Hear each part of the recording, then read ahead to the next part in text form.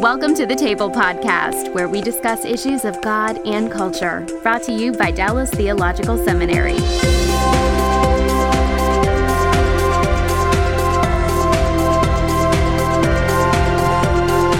following podcast on apartheid, race in South Africa, and the providence of God is going to be a very detailed and graphic description of race and persecution and violence. And so we wanted to let you know that before we ran it, because we want you to be able to have the choice to choose not to listen. On the other hand, if you'll hang in with us, we think you're in for a very interesting look at the way in which people can treat one another in destructive ways and the way in which God can step in to that destructiveness. Welcome to the table. We discuss issues of God and culture. And my guest today is Neil Henry, who has come to us all the way from Cape Town in South Africa. So he's had a long swim. And Neil is a pastor in Lavender Hill, which is a part of suburban township in Cape Town. Is that right? That's correct, absolutely. And how long have you been a pastor at the church there? At this church for 7 years. Okay. But been in pastoral ministry for over 20 years. Okay. And you're on staff as well at the Bible Institute of South Africa. That's right? correct. I'm responsible for the Christian Leadership Program. It's a program that trains pastors and church leaders from the greater Cape Flats community, which is the larger part of our community. Okay. And the Cape Flats are part of the poorest parts of South Africa, correct? That's right. The Cape Flats were developed because of the Group Areas Act. It was one of the apartheid laws that were instituted in the early 1960s. Okay. So our topic is race and apartheid in South Africa, and kind of where South Africa is today, viewed through a Christian lens. And so I've brought Neil in. We were this summer. I spent some time in South Africa, and Neil was part of the program that I was put on, and I got to hear his testimony. And that's what we're going to be sharing with you today, as you get a glimpse of a completely different cultural experience on race that I also think has some interesting insights for us as Christians. So Neil, we'll just dive into the story if we can. Tell us a little bit about your family background, and as you do that, tell us briefly about the ethnic mix that your family is. And I've got to go through some terminology first. In South Africa, the term colored is a technical racial term for people of mixed racial background. That's right. And it's distinguished from black, which is someone who is, I take it, completely racially black, at least as best as the person knows. And the indigenous people of Africa. And the indigenous people of Africa as well. So these are terms that are going to be common. Some of what I'm going to have to do during this is to translate Neil's South African English into American English so that we can follow the story and not get lost. So with that as the introduction, tell us a little bit about your family background and how apartheid worked in your life. Just very briefly, maybe let's begin with just my ethnic mix. I was able to track our family tree just back 2 generations. Can't do much more than that.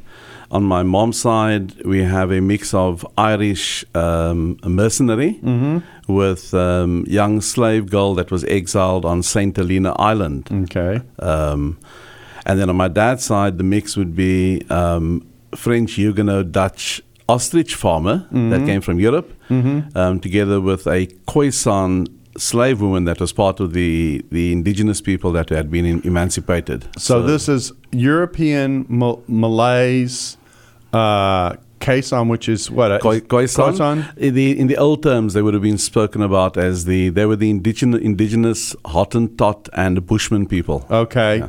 All right, so you've got the full mix basically. It's all there. So you're colored in Technicolor almost. In many ways. Yeah. I think we're probably the Rainbow Nation all wrapped up in one. Oh wow. Okay. So talk about your family background and how apartheid affected your life when you were growing up. I was born in the 1950s, 1959. Just made it into that decade, and that had obviously been the start of white nationalism, where the white nationalist party had developed apartheid laws that were then instituted. My family, I was born in a town called Benoni, in a little township called Actonville. one of 6 brothers, and our family were displaced in 1963 by the Group Areas Act. Actonville had been declared an Indian area, and we were then moved to a new township. Families that had the means were able to move into a new township called Bosmont. That was a completely new development for colored people, and sort of became a middle-class colored community. Okay. And those who didn't have the means would move into council houses that the government had provided. My dad was a school teacher, and so he qualified for a subsidy, a housing subsidy, and so we had a fairly comfortable home. For the next number of years of my life, I grew up in a primary school that was in a colored community, but reasonably well sourced. High school, much the same, and but the area was racially segregated, and so we had a new railway station, but there were 2 sections to the station. You had a white section and a non-white section, and we were never allowed to use the white section of the station. There were facilities nearby. There was a post office that was segregated, and we would have to use the non-white section of the post office. And all amenities had been segregated. So those early apartheid rules, several of them, Group Areas Act, Mixed Marriages Act, the government had prohibited the marriage of people of color with white people. And then when people of color and white people lived together, they then passed a law called the Immorality Act. So it outlawed any kind of relationship across the color boundary. There was a race classification register which brought about those designations: white, Indian, colored, and black, or Bantu was the term used back then. And your identity document would carry that kind of classification as well. People of color had to carry a special document called a passbook. And that passbook was your document to be able to move out of your designated area into areas that were occupied by white folks. Other laws included the Suppression of Terrorism Act. It was a law to help protect the Nationalist Party government against any kind of anti-apartheid protests or action against them. The Separate Development Act, which Job Reservation Act, these were all laws that entrenched the separate development of white people from people of color. Okay, so that's the world that you lived in. So let's talk about your experience. You go to college. You up to this point, you're just living a normal South African life, right? Yeah, fairly comfortable. Yeah. We weren't wealthy, and my dad was one of those reasonable civil servants. You obeyed the laws of government. You didn't shake your fist in the face of those in authority. But he would inculcate values of integrity and honesty and hard work. Loyalty, those are things that he inculcated in us. And so for all of my years, right up to my matric year, my finishing up high school, yeah, that's right, fairly oblivious of any problems in the country, even though we lived segregated lives. The first that I became conscientized to that was probably late 1975 with the death of Steve Biko. He was a black consciousness activist. He died at the hands of the security police in 75. He was badly beaten up. He died, and that hit the press. And as school kids, I was then in my grade 11 year, for the first time started questioning what this was about. The following year, we had the outbreak of the June 76 riots. School kids in Soweto rose up against the government. They didn't tell their parents, but a mass protest took place in Soweto. And kids marched from every corner of the township towards a local police station. And they were really protesting the substandard education system. They were protesting the use of Afrikaans as a medium of instruction. Bear in mind, Afrikaans at that stage was regarded as the language of the oppressor. Okay. And had been made the official language of the country, I think, back in the 1930s. Okay. By this Nationalist Party government. And then, of course, in the black schools, kids were also made to learn Afrikaans as a language. So being the indigenous languages was not their first language. Afrikaans was made to be a first language. And then behind it all, there was also the protest and calling for the police, for the release of political prisoners. At that stage, all political organizations, anti-apartheid organizations had been banned. Leaders were imprisoned on Robben Island, in Pretoria and elsewhere. And many others had been driven into exile. So that was the climate in 1976. And the thing that we would do was to avoid getting signed up in military training, because then I'd have to sign up as a colored person to join what was called the Cape Corps. It was a colored division of the South African Defence Force. There was no way I could go and fight a war and defend the borders of the country for a nationalist government. So I'd applied and went to university. University of the Witwatersrand was one of two universities that would take students of color, and we'd have to apply for special ministerial consent from the Minister of the Interior to be able to go. And they only took a certain number. But those were two universities that would take us. And so I went and I enrolled. I started studying law, got involved, arrived on the campus, and suddenly you discover that you're now in an environment where students are highly politically conscientized. And I'd wandered into a mass meeting where students had been protesting, the black students had been protesting the arrest under the terrorism laws of a number of their leaders. There was mass pandemonium, and I opened my mouth. I suggested a sit-in, a protest of classes, a boycott of classes, a march to demand their release, send a telegram to the Prime Minister of the country. Went up to Charleston Street Post Office with this march, and then promptly got arrested for the first time by the security police.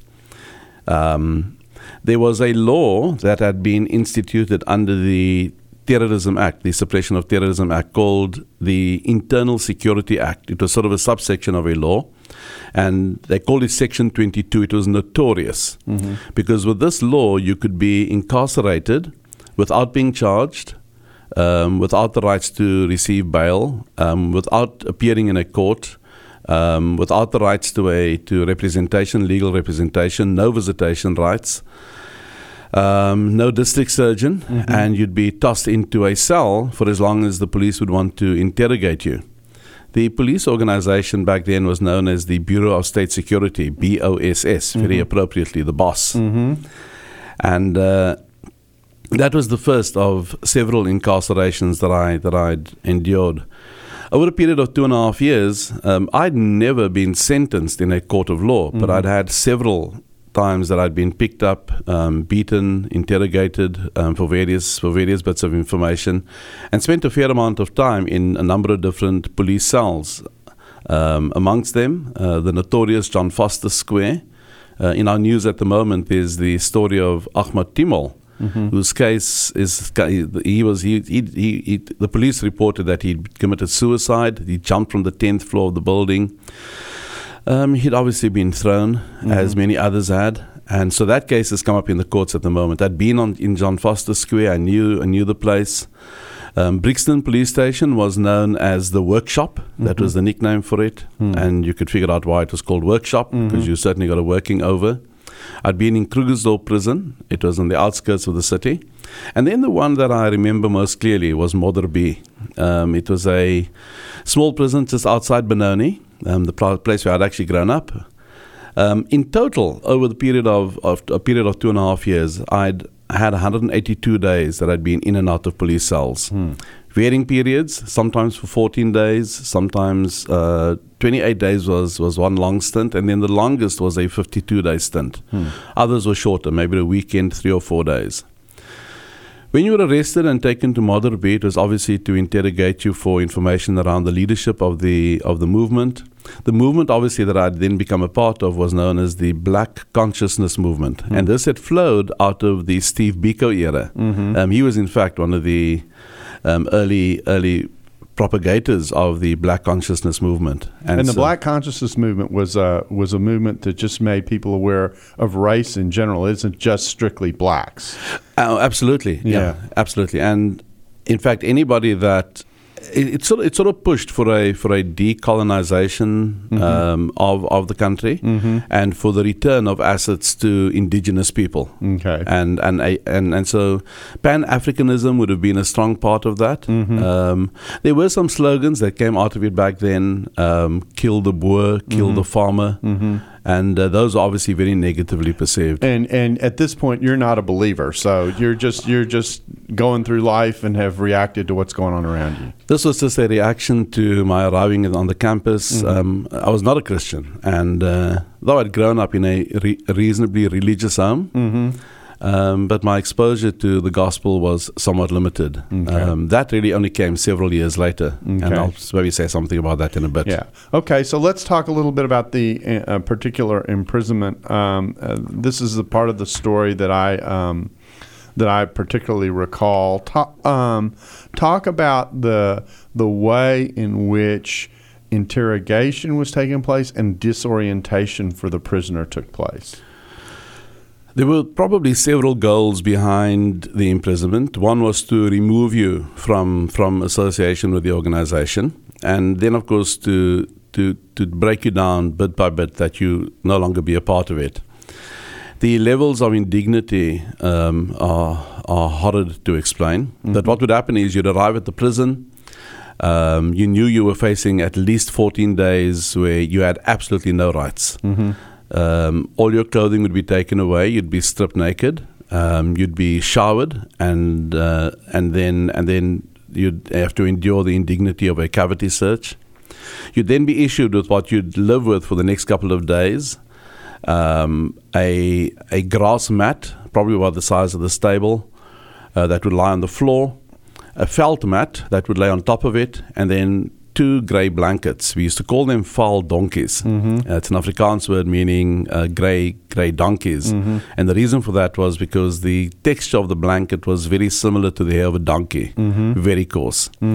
You'd also be given a bucket, and you could decide what you'd do with the bucket. You could either fill it with water and use it for drinking and freshening up, or you'd use it for your ablutions, and that would be rotated every 24 hours. You decided what you would do with it. You were placed into a cell. The building was very odd because it was built below the ground, and there were bars on the inside, but the walls really were just corrugated zinc all the way around. And the cells were 9 by 6. So you basically had space to lay your mattress down, and a space almost the same size as the mattress alongside of it.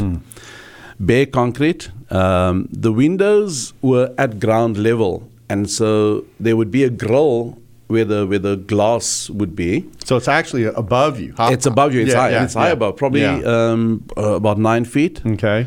It'd be about 9 feet above you. So you couldn't actually reach it.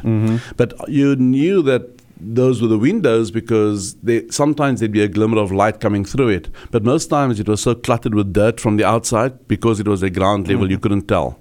Single light in the center of the cell. Sort of a pale yellow light, and you wouldn't really know if it was day or night. What they would do is they would begin to disorient you by feeding you 3 meals a day. You went on what they call spare diet, and spare diet would include breakfast, lunch, and supper. The way that I knew the difference was breakfast always it was all millipap. It's a sort of a grits porridge that we were given.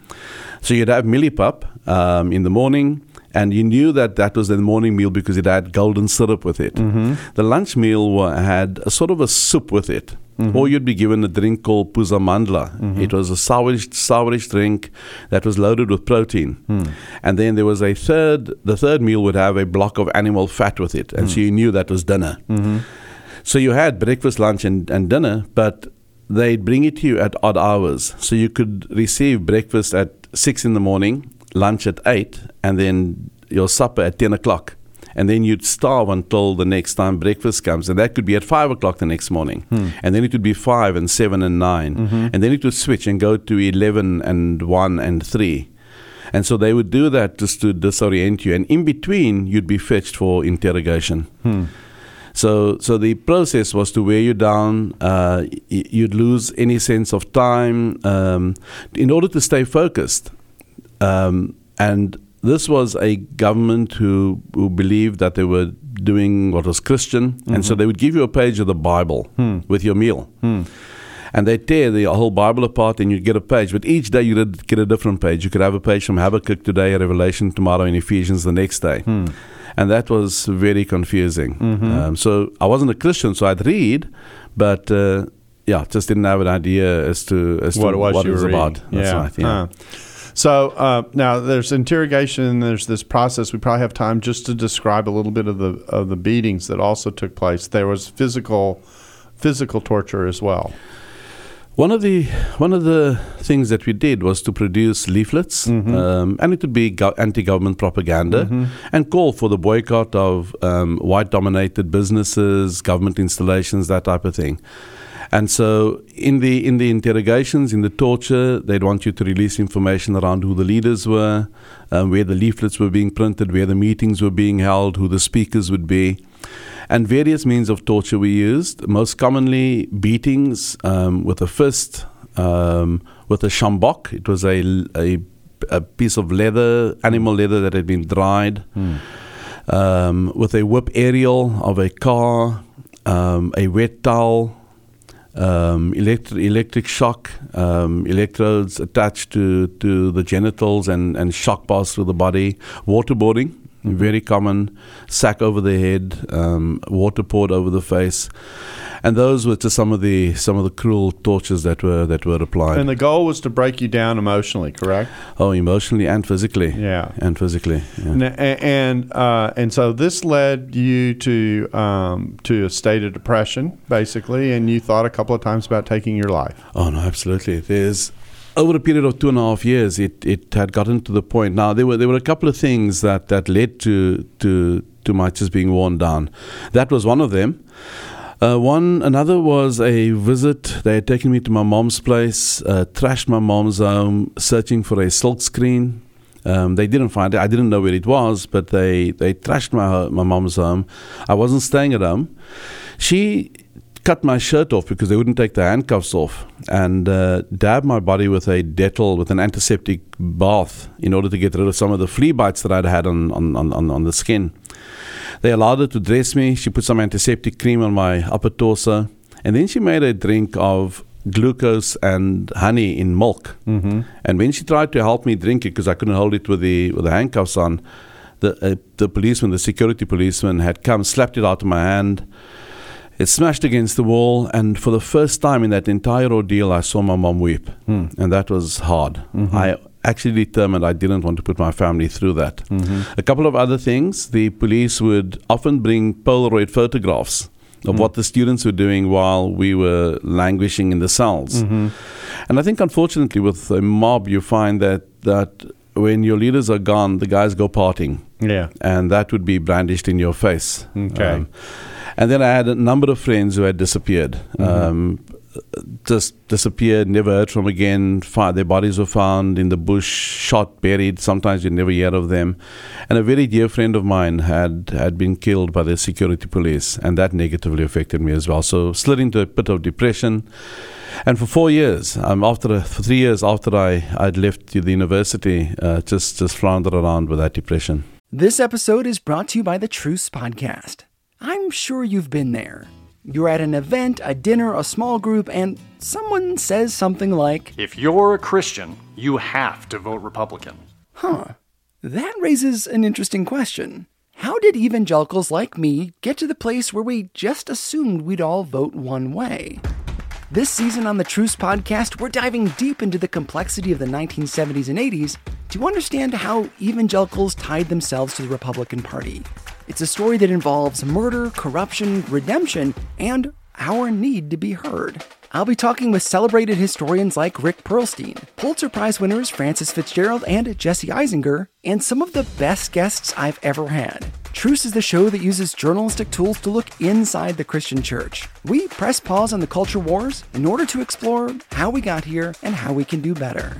Subscribe to Truce anywhere you get podcasts or listen at trucepodcast.com.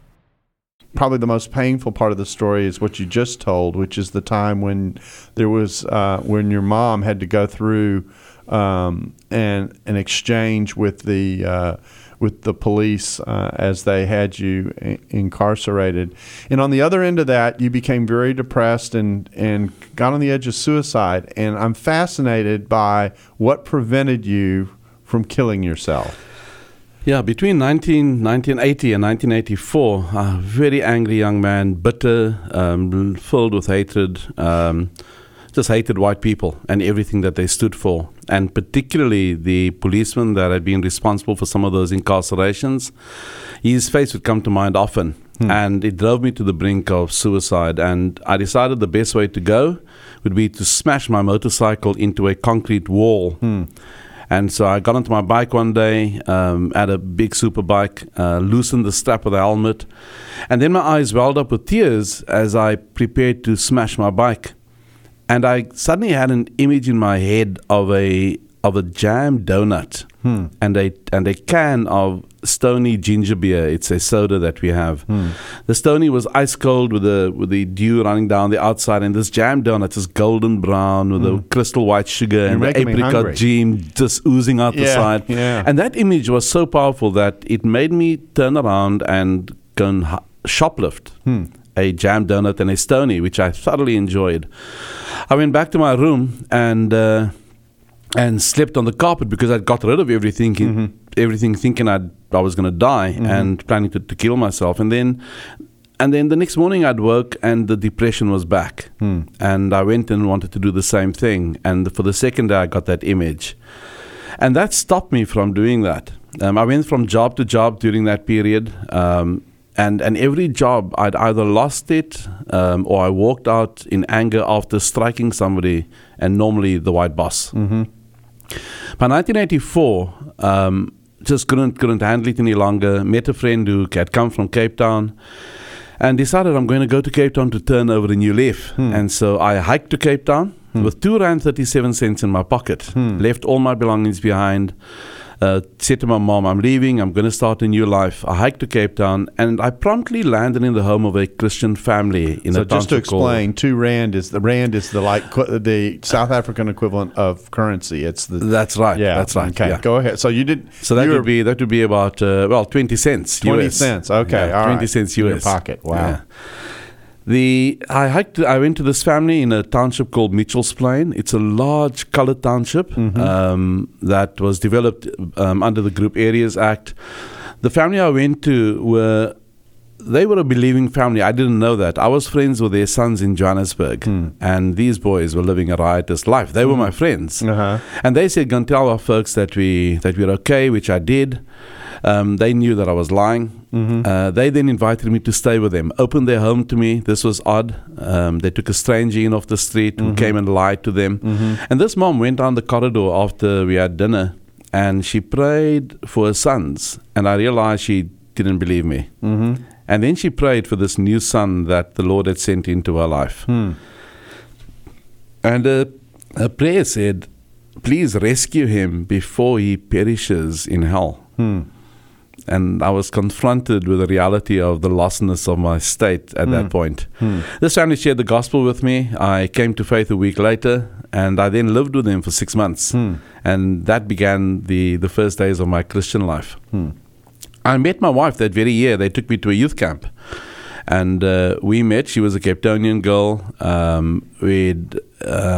year later, 1986, we got married.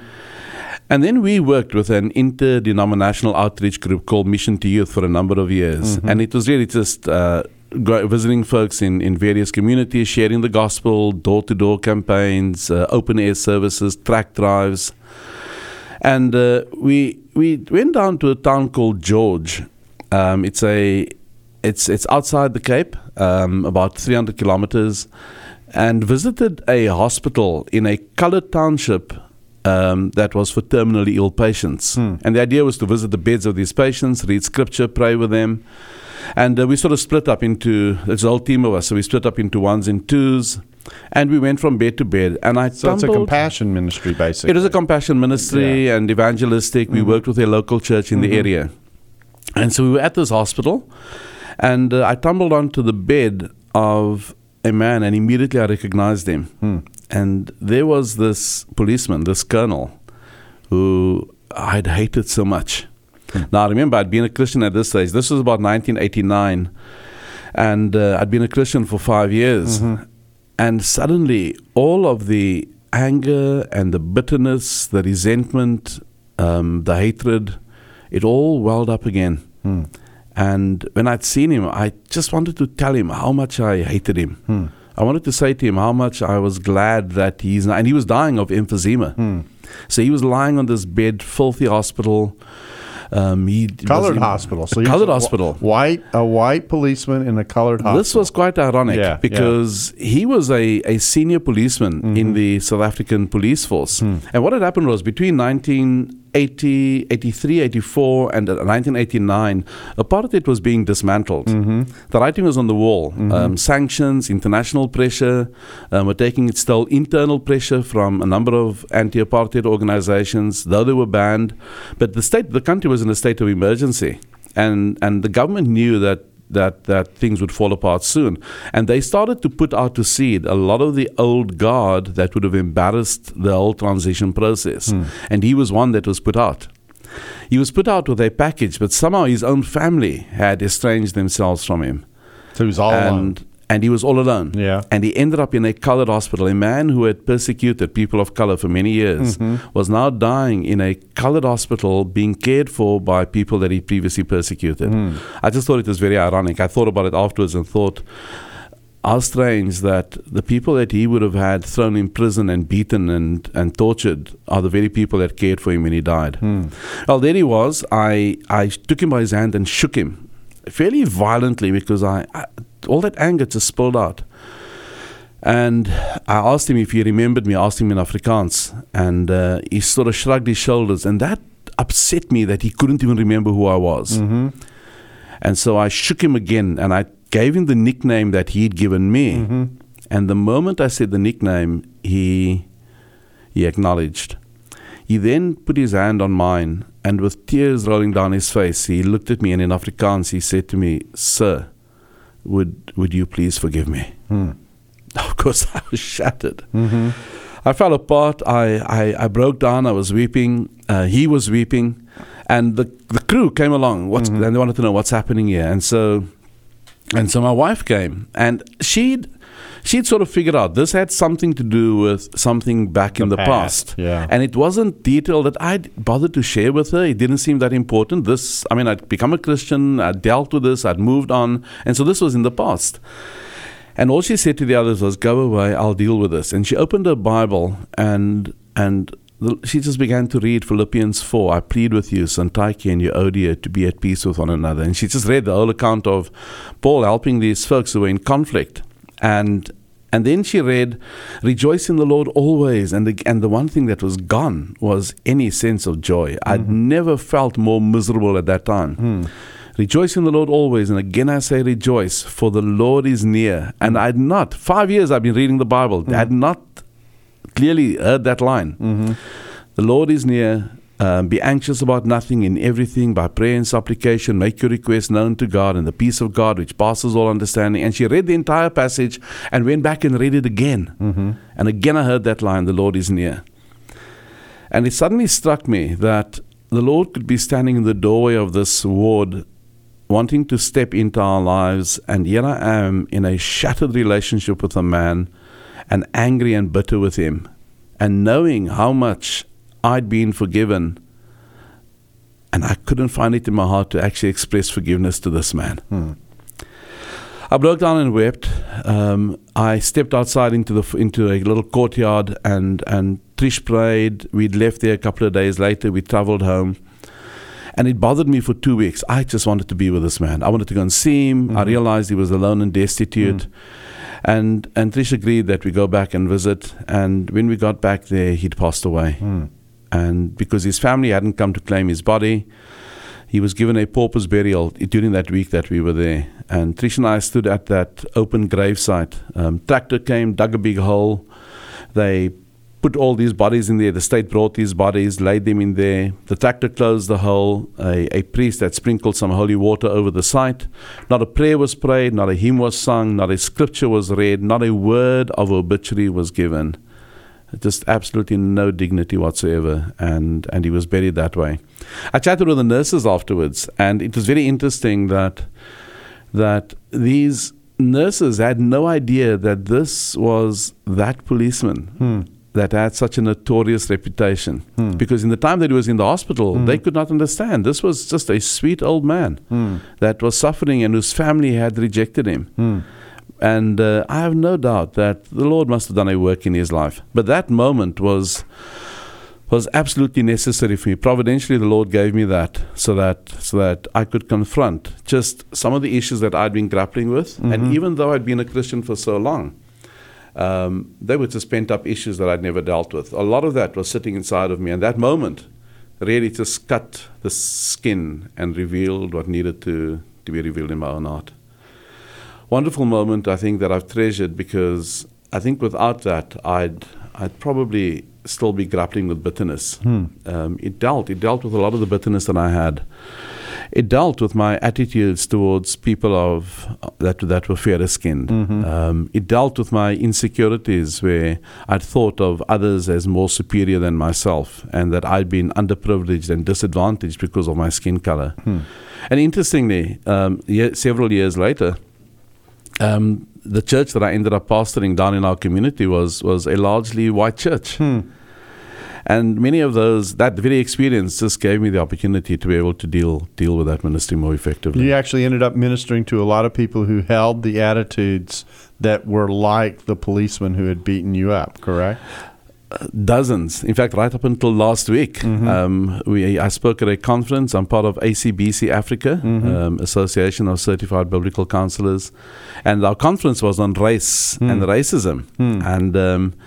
And an elderly gentleman came to me after the conference, spoke Afrikaans. He was a former policeman, and he embraced me, thanked me for sharing some of this testimony. And just said to me, with a gnarled authoritic finger, pointed at me and said to me, in Afrikaans, "You're my brother and I love you." So I've had a wonderful opportunity over the years to minister to folks who have been in that situation. And from both sides of the line. I mean, these days, remember, we have a generation of younger people growing up that can't make this connection with the past. These are events that happened in history. Right. And the way that history books have been written has always been slanted. Right. And so there's just been an opportunity to be able to share some of these things and help this generation connect the dots of history, that these were real events, that they really took place, and there were people that were affected and are still affected today. The thing that strikes me about your story, and when I was asked to comment this when you gave the original testimony in South Africa, because that's what I was asked to do, I said to you, it's hard to believe, but it's important to remember that people are capable of doing this to one another, and that, and yet on the other hand, that God is so at work in the way your particular story has unfolded. So there's a lot to learn here. You now teach at the Bible Institute of South Africa, and you minister, interestingly enough, in a community known as Lavender Hill, and this. You managed to live a life that is amazing. This is actually one of the more dangerous places in Cape Town. If I can make an analogy, ties to the United States, this would be like ministering in the most violent parts of South Chicago. And there are murders that literally take place across the street from your church. There's gang activity, etc. Talk about a little bit about what the people in your church have to live with and through. We came to Lavender Church 6 years ago, and the reason for that was I wanted to be closer to the community that represents that the pastors that we're training in our Christian leadership program at the Bible Institute, they come from similar communities, and I felt I wanted to be at the coalface. In 30 years of ministry, I don't think anything had prepared us for what we encountered at Lavender. It is probably one of the most violent townships of Cape Town, probably the Western Cape and even the country. I saw some stats the other day that we have on average in the Western Cape 9 deaths a week that are gang related. I made a comment the other day that I'm beginning to think that our new evangelistic strategy is funerals. And I could easily end up doing a funeral a week, sometimes more. And it's normally violent death, young people between the age of 15 and 35. For folks in our community, they live with poverty, unemployment. And obviously where there's poverty and unemployment, there's crime, there's theft, muggings. And then, of course, gangsterism, which brings drugs and prostitution and just dysfunctional families with high levels of child abuse and neglect. A lot of single-parent families, teenage pregnancies. What's absolutely abnormal has become normal life in a community like that. Gunshots are every day. We're currently in what we're calling a ceasefire. There seems to have been some peace made between the gangs, and there hasn't been an outbreak of shooting for almost 2 weeks. But during your visit there, you remember that there was shooting. We cancelled a midweek Bible study because shooting was very close to the church. I've heard shooting. I've heard gunshots while I'm preaching. We'd labor through services.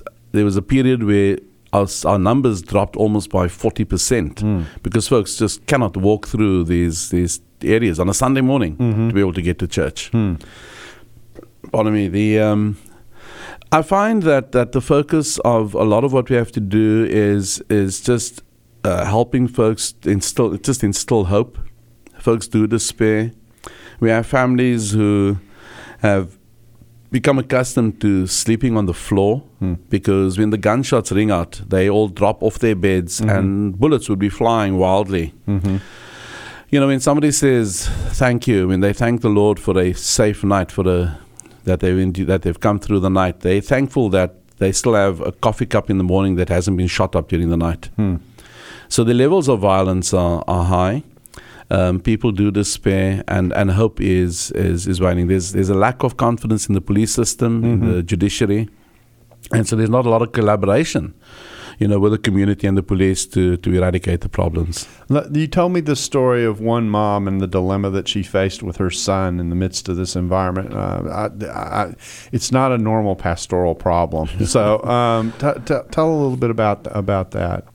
Yeah, this lady, she's a member of our church, and she's faithful. She's been a faithful Christian for a number of years. She has a young son, 15, probably going on 16. And then she has 3 older daughters who live with her. All of them have children outside of marriage. The boyfriends are just gone or dead. You don't find any fathers. They're either dead or in prison, or they're running with the gangs, or they run off with somebody else. So there's an absence of males. Anyway, the one daughter was cleaning the bathroom the one day, and as she swept, a panel on the side of the bathtub fell loose, and she found 2 packs of tablets. There's a drug called Mandrax that's commonly used. It's smoked with marijuana and is fairly available on the streets in the Cape Flats. A very popular drug. Probably the 2 popular drugs would be methamphetamine and Mandrax. She found 2 packs of the drugs worth nearly 800,000 rand. And the gangsters had used the youngster to hide it away for them. And so this innocent kid, he was only in grade 8. He would be the runner. So when they needed something, he'd fetch it. The police would never raid that home. That's a fine lady's home, and the kids are not involved with drugs. Anyway, this youngster was running the stuff. So she'd spoken to me about what she should do. And I then consulted with some senior policemen about what the avenue would be. Do we turn this over to the police? And the tension would be that if she did, and she was hesitant to do that, because she was so afraid that there's corruption within the police system, and the drugs would end up back in the street again, and she'd then be victimized for having done that and by the gang. And while I was still consulting with that, she actually came to see me and said, "Pastor, just leave it. I've actually gone to see the gang leader. I've given him back his drugs and asked him to stay away from my family." And he agreed. He agreed. So those are difficult issues to deal with. You wrestle with the ethics of it. But families have to make decisions in order to survive. They don't have the means to get out of the community. And certainly police protection, there's no such thing. So what we've described in this entire podcast is kind of extreme, what I would regard as extreme dysfunction at a social level, at just about every possible place that you turn. And what we've seen God do in your life is to actually enter in through His grace and mercy, and really give you a life that probably at one point, if you'd looked at the trajectory of where you were going, would not be expected. What is really abnormal has become normal for Trish and myself, and I'm immensely grateful for my wife. The role that she plays in keeping my bits together to be able to do what I need to do, and she has a great deal of gumption in herself. I mean, she spends a lot of time in the community, and both of us have found that it's the only reason why we could do what we do is because we've been given a great amount of grace. And the more grace we've been given, the more we ought to be showing to others. I recognize just the depth of wickedness of my own heart and how much I've been forgiven. And therefore, I would forgive others much as well. And when we look back on the number of times that the Lord has providentially shown us His care, His provision, in some ways, we regularly just erect memorial stones each time the Lord has done something amazing for us. And we look back and remind ourselves of God's grace over a period of time. And that's really what motivates us to keep going. And the Lord has been faithful in all of these. The number of opportunities we've had to minister to others who've been broken and shattered. And it's really just been just our own experience of God's grace that has enabled us to be able to share and encourage others as well. Well, it's a terrific ministry. I had the privilege of actually just sitting in the audience of the church that's in the middle of this community, in which there are simple homes, and in some of the areas there's nothing but corrugated steel that makes up the walls and that kind of thing. A lot of people have a dish, and to see it. I was with you one night when you got a call from someone living across the street from the church in which the last round of major shootings had taken place in your neighborhood, and you were wrestling with how to minister to the people in that context. So, Neil, I appreciate you taking the time to come all the way over to Dallas. I mean, you won the award for the longest distance traveled for anyone that we've interviewed. Probably the longest swim. That's right. And share your story and help us to get a glimpse out of how serious and how pervasive and how structural sometimes racism can be, and how the answer to that question is found inside the human heart and the work of God. Absolutely. So we thank you for your testimony. It's been a great privilege. Thank you. Yeah. And we thank you for joining us on the table. We hope you'll be back with us again soon. And thank you for being a part of this podcast. Thanks for listening to the Table Podcast. For more podcasts like this one, visit dts.edu/the table. Dallas Theological Seminary. Teach truth, love well.